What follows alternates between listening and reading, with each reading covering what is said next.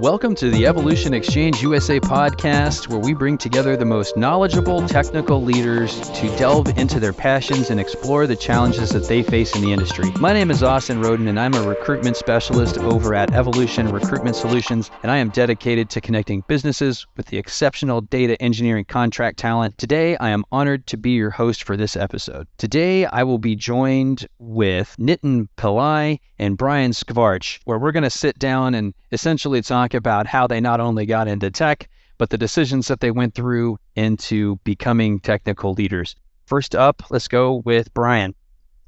Yeah, thanks for having me, Austin. I'm Brian Skvarch, Director of Data Engineering for a company called Bloomscape.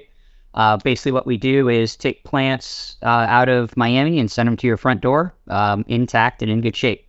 Been in data for about 10 years, really sort of a homegrown data engineer, and not a ton of real educational background, but someone who's really just been able to learn things on the fly and kind of pick them up as I go. So yeah, again, thanks for having me. Yeah, absolutely. And then Nitin. Thanks, Austin, for having me. So I currently work as a director of engineering in an AI startup called Dataminr, which is pretty close to going IPO. So what we actually do overall, what Dataminr actually does as a company is that the whole mission is to how do we prevent say the next 9/11 kind of big attacks from happening, right? So the vision for the company is as long as there is a digital footprint of data anywhere on the internet, the World Wide Web, or even the deep dark web, we have the right AI models in place and we have the right data sources that we ingest. We can ingest those data signals. Like right now, we are ingesting more than 500 different data sources. The main ones being, of course, Twitter and all the social media and Reddit. But, we are also getting sensor data. We are transcribing 911 calls in real time.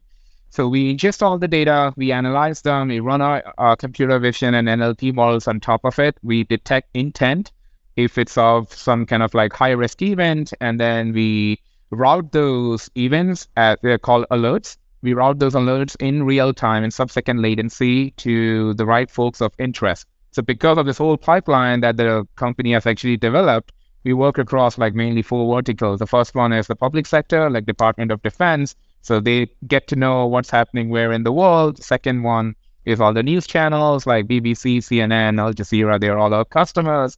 Before it becomes news, we get to know what's happening. So we send it to them, and then they send the human reporters onto the scene to write the news.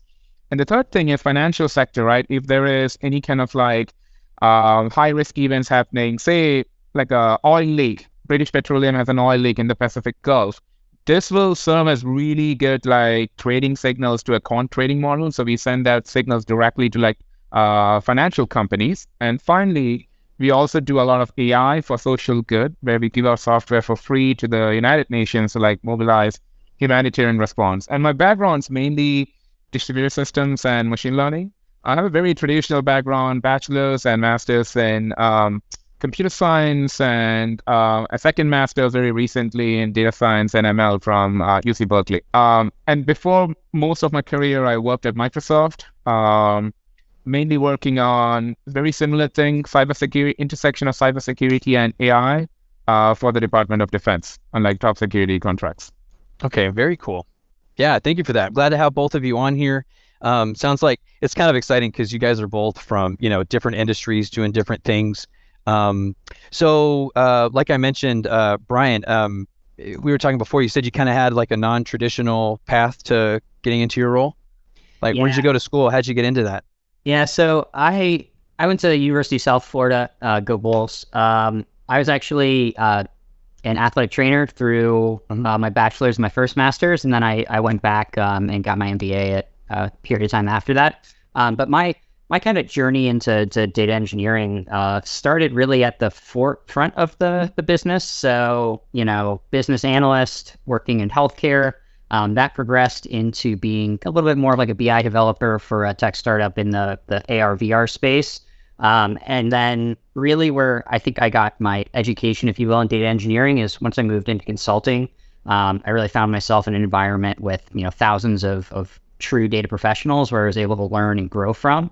That really catapulted me to the level where I feel like I'm comfortable in leading teams, and I'm able to be kind of a director level employee that has real impact kind of through the entire spectrum of the kind of data engineering and really data realm. Okay, very cool. And then Nitin, what about yourself? So I worked for a startup like right after my first graduate school, master's in computer science. We were doing mainly voice over IP kind of things. And I joined Microsoft like almost like 12, 13 years back, where I spent like almost 11 years. Traditional software engineering, not data engineering initially, traditional software engineering, working on the anti-spam engine behind Exchange. After that, worked on like Office 365, mainly again, like, making like software products like Outlook.com. Like, so if you guys have used Hotmail in the past, I actually worked on the anti-spam engine behind both Exchange and Outlook.com. My introduction to data engineering mainly happened when I joined the Office 365 security and signals team. So at Microsoft, so what we were responsible for is that if you use any Microsoft product inside the Office 365 suite, like Skype, SharePoint, Teams, the one we are using right now, Exchange, OneDrive, anything like that, it was our team that made sure that your data is safe and secure from hackers. And in order to do that, now traditionally, we had this in security realm, we had this concept of a perimeter. It's basically you have firewalls, you have defense mechanisms, and you have security engineers that are guarding the firewall and folks like from entering that kind of perimeter, right? But with the invention of the cloud, there is really no real defined perimeter. I mean, it's everywhere, right? You can like either kind of exploit an app to gain credentials. You can do social engineering to like gain credentials, like a real user's credentials. So what we had in the past at Microsoft was like we could collect all the logs if a hacker does intrude, and we just look at the data mainly from a compliance standpoint, and we produce a report. But then we kind of found that it was not really efficient at all because we are detecting the presence much later after the attack has happened and the attacker is done, right?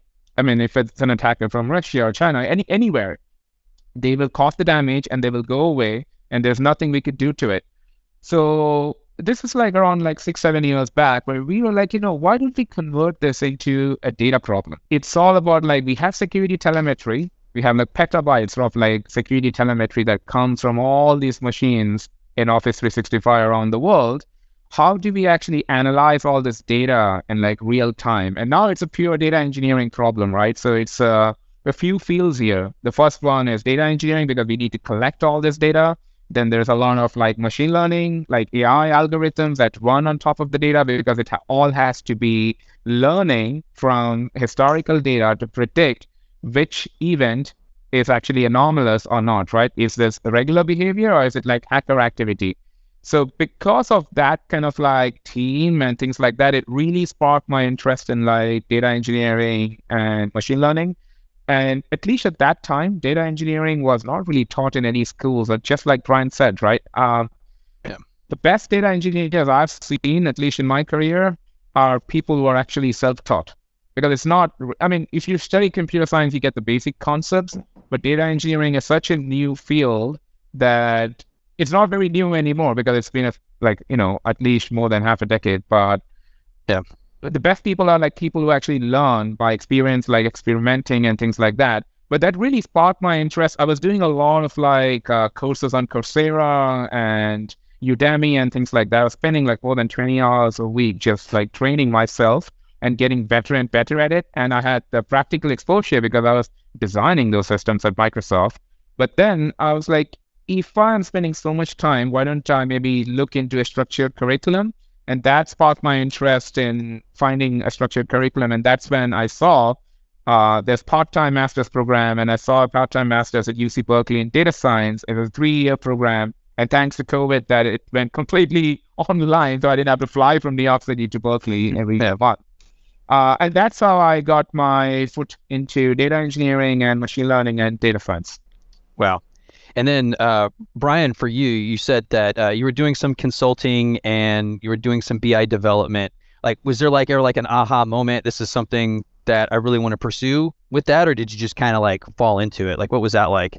Yeah, sure. I think for me, kind of the aha moments were we're in a couple places. One is like once you start to be able to quantify like, you know, the actual effort that you put in and like ROI for businesses, like that's a big aha moment. Like I can tell you one that happened sort of recently. You know, we internally, we ship plants, and we ship plants in the winter, and you can imagine a tropical plant in Florida will die if it gets below a certain temperature. And so there's a lot of challenges in how do you actually get something from A to B in winter weather successfully. And so internally, we created a weather algorithm this year that basically told us a couple of things. One was like, when do we put heat packs in to try and get it there? And then when do we actually just say to customers like, hey, we're not shipping to your zip code right now. It just won't make it there alive. And you know, year over year, our error rates and the amount of plants that died in kind of transit like got cut in half. And it's sort of things like that for me that are really cool. It's like, okay, well, I was able to you know, type on a keyboard and create this thing on a computer, and the actual like real life effect is that, you know, we had half as many issues as we had when we weren't doing this previously. And for me, like the reason I really like data engineering is like that's kind of the whole point, right? You're taking things that have happened, augmenting it with some things that you think may happen, and you're actually able to affect a business in a way that drives it forward. Yeah.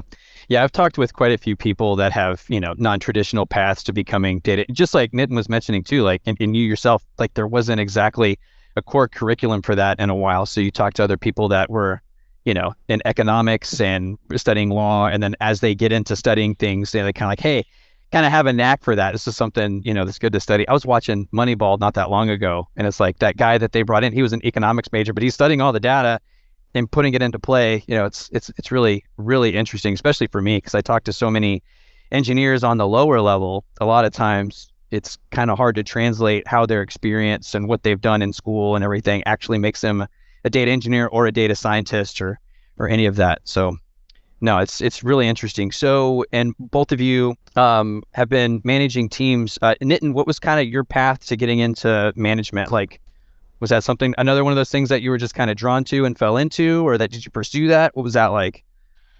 So this is a very interesting topic because I actually wanted to be an individual contributor for a very long time.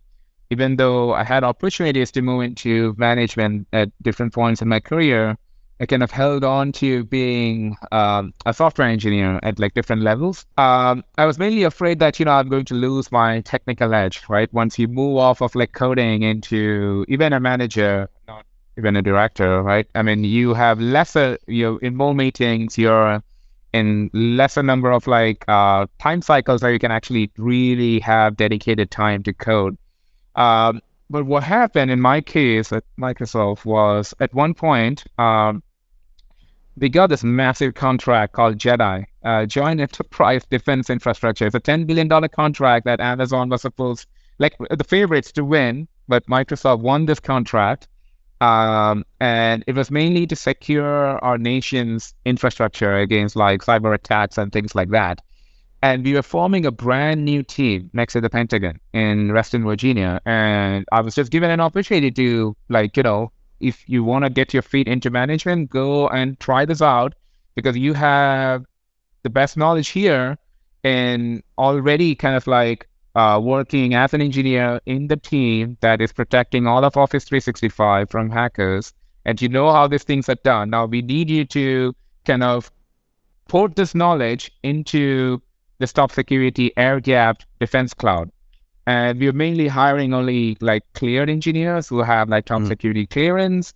And so I went in there and I was going through my clearance at the CIA too at that time, and hired a bunch of engineers. And that's how I really got my foot into management. But before I joined Microsoft, like very early on in my career, because I was working for a 250-person startup, I went into management very organically at that time too, because I was getting to a point in my career where they needed someone to actually manage a bunch of junior engineers. But being a small startup, there was no real structure between a manager and lower level engineers. I was coding and I was managing, which was very different at Microsoft, because once I did the management part, then I was really removed from the day-to-day coding.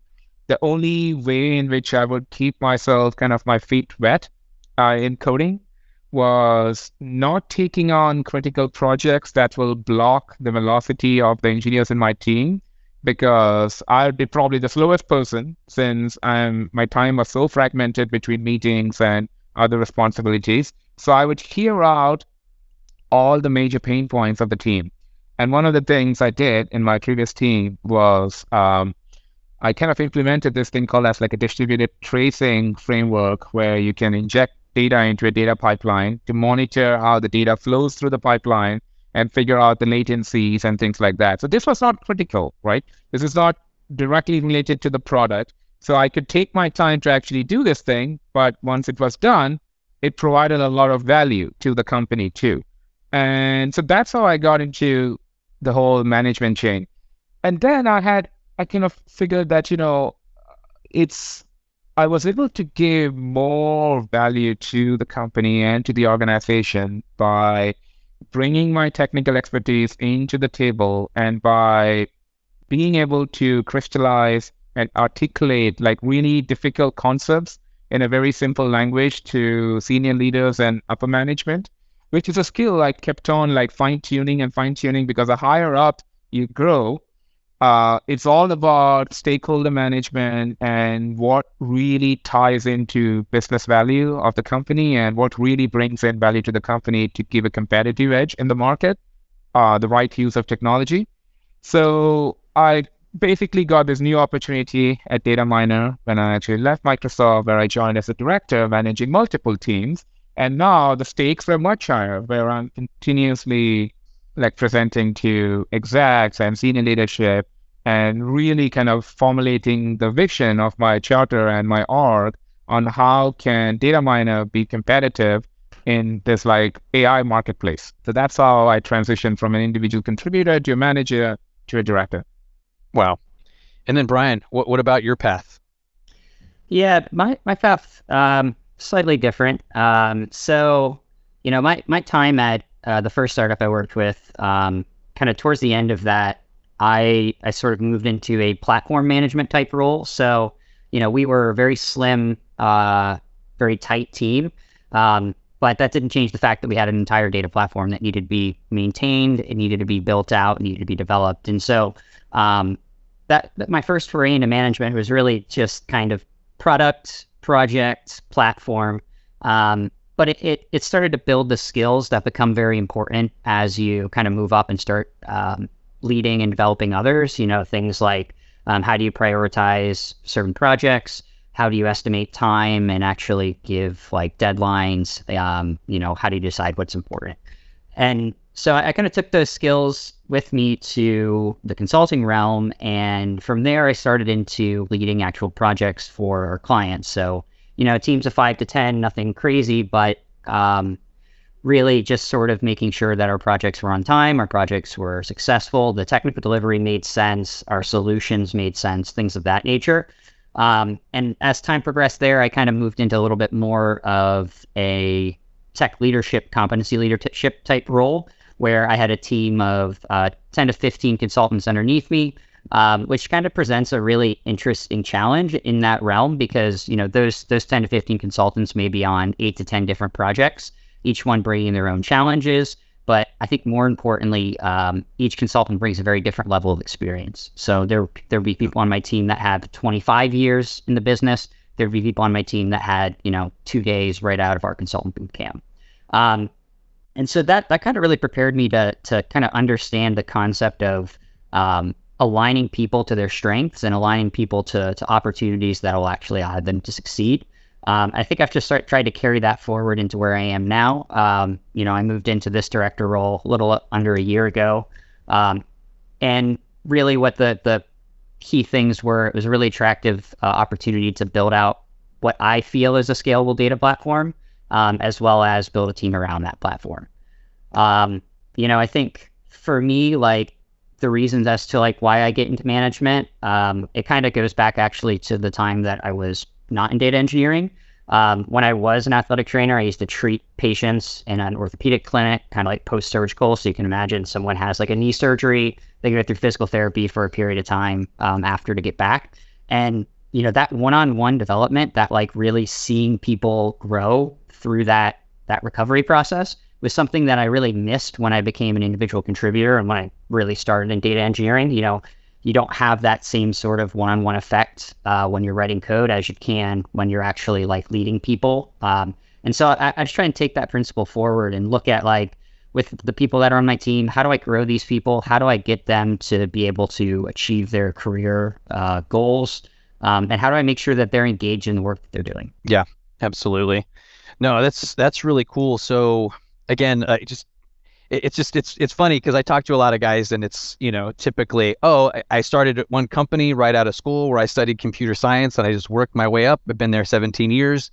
And then, everybody else is kind of a hodgepodge of, I came through this path. So I suppose if the question would be, if you were to give like one piece of advice to somebody who's aspiring to kind of go that path, knowing what you know now, what would that one thing be? Like, hey, I really want to be a senior leader in a tech organization in data. So we'll start with Nitin. If you just like one little tidbit that would give you like just a good piece of advice. So one thing which I tell the folks that in my org that I'm either advising them on going up the individual contributor route or the management path is first try to do some introspection on your own skill sets, on where do you provide the best value, right? Do not, especially in this particular century, like this particular age in tech companies, management doesn't necessarily mean a promotion.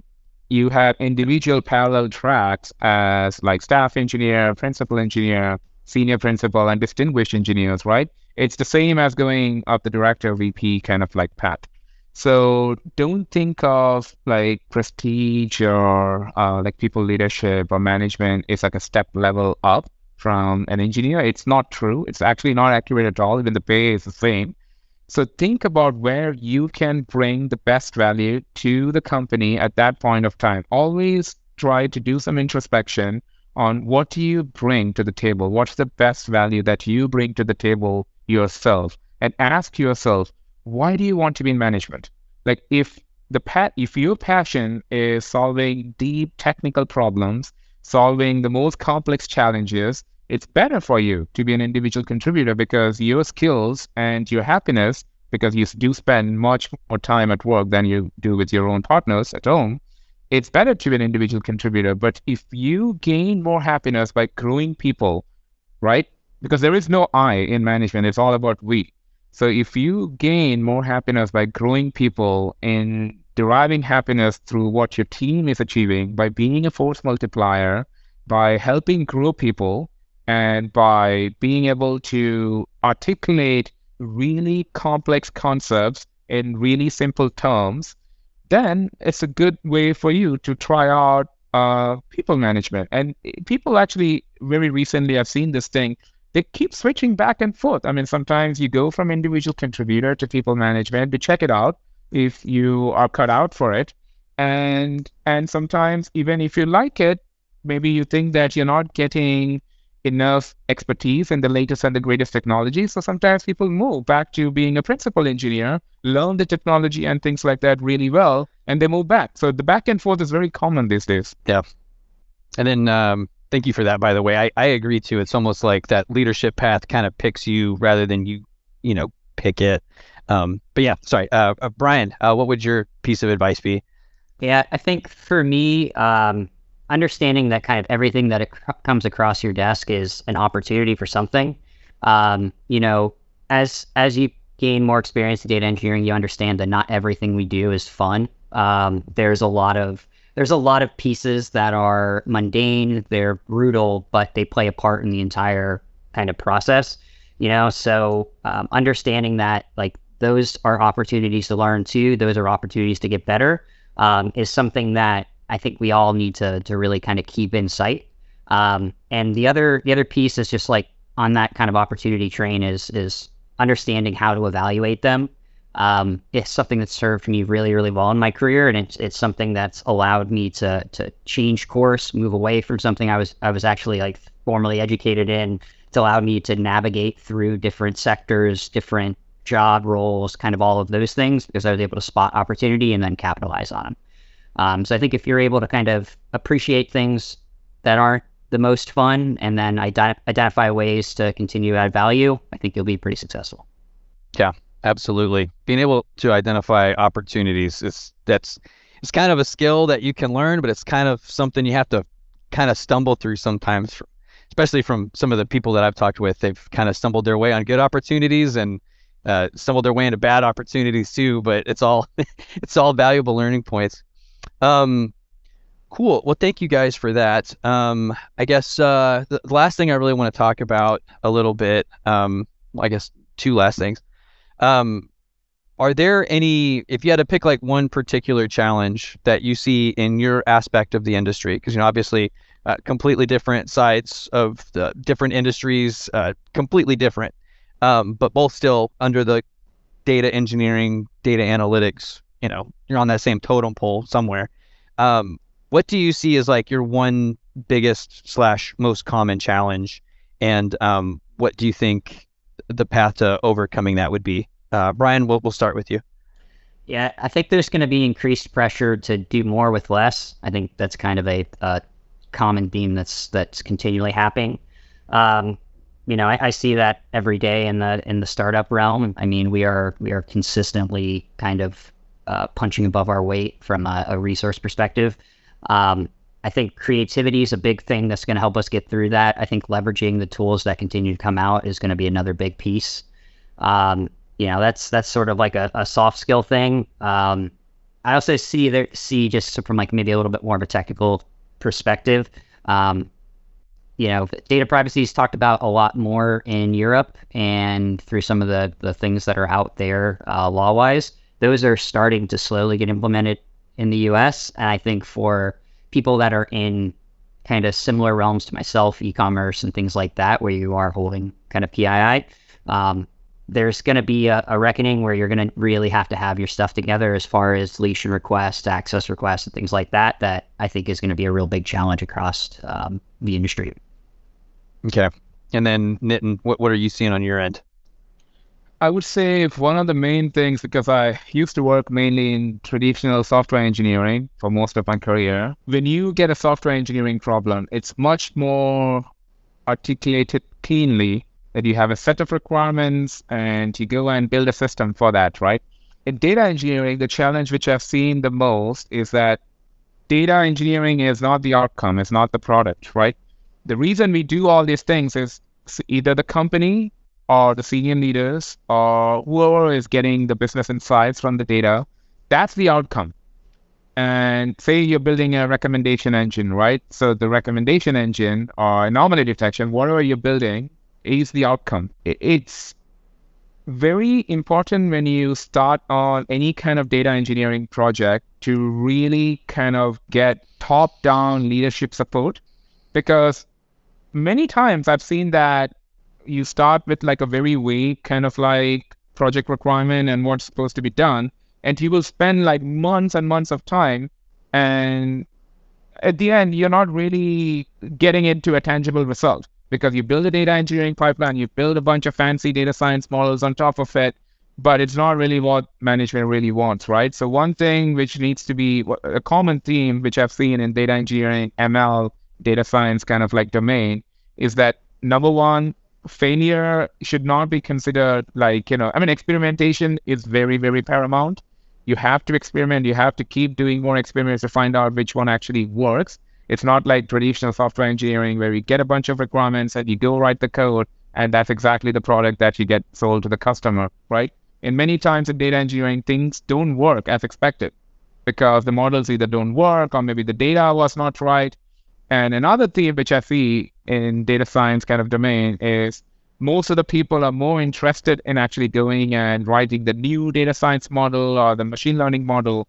But the fact of the matter is that 80% of the work is actually data engineering and not data science, because you have to build the data pipelines, you have to clean the data, like what Brian said, right? There's a lot of dirty work, like, which is not the most like fun work to do. But if you don't have the right data, then no amount of sophistication in ML models is going to get you the right result. There is a saying in our field, garbage in, garbage out.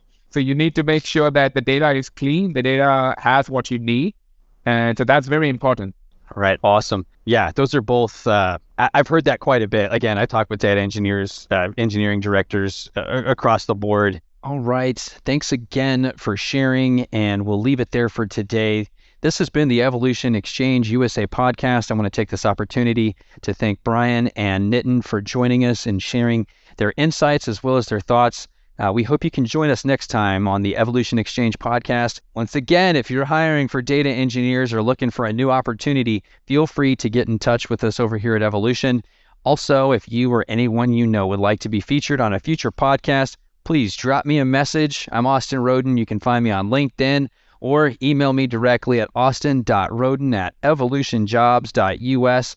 You can also visit us over at evolutionjobs.us to check out our USA website. I want to say thanks again to our guests, and most importantly, thanks to you guys for listening.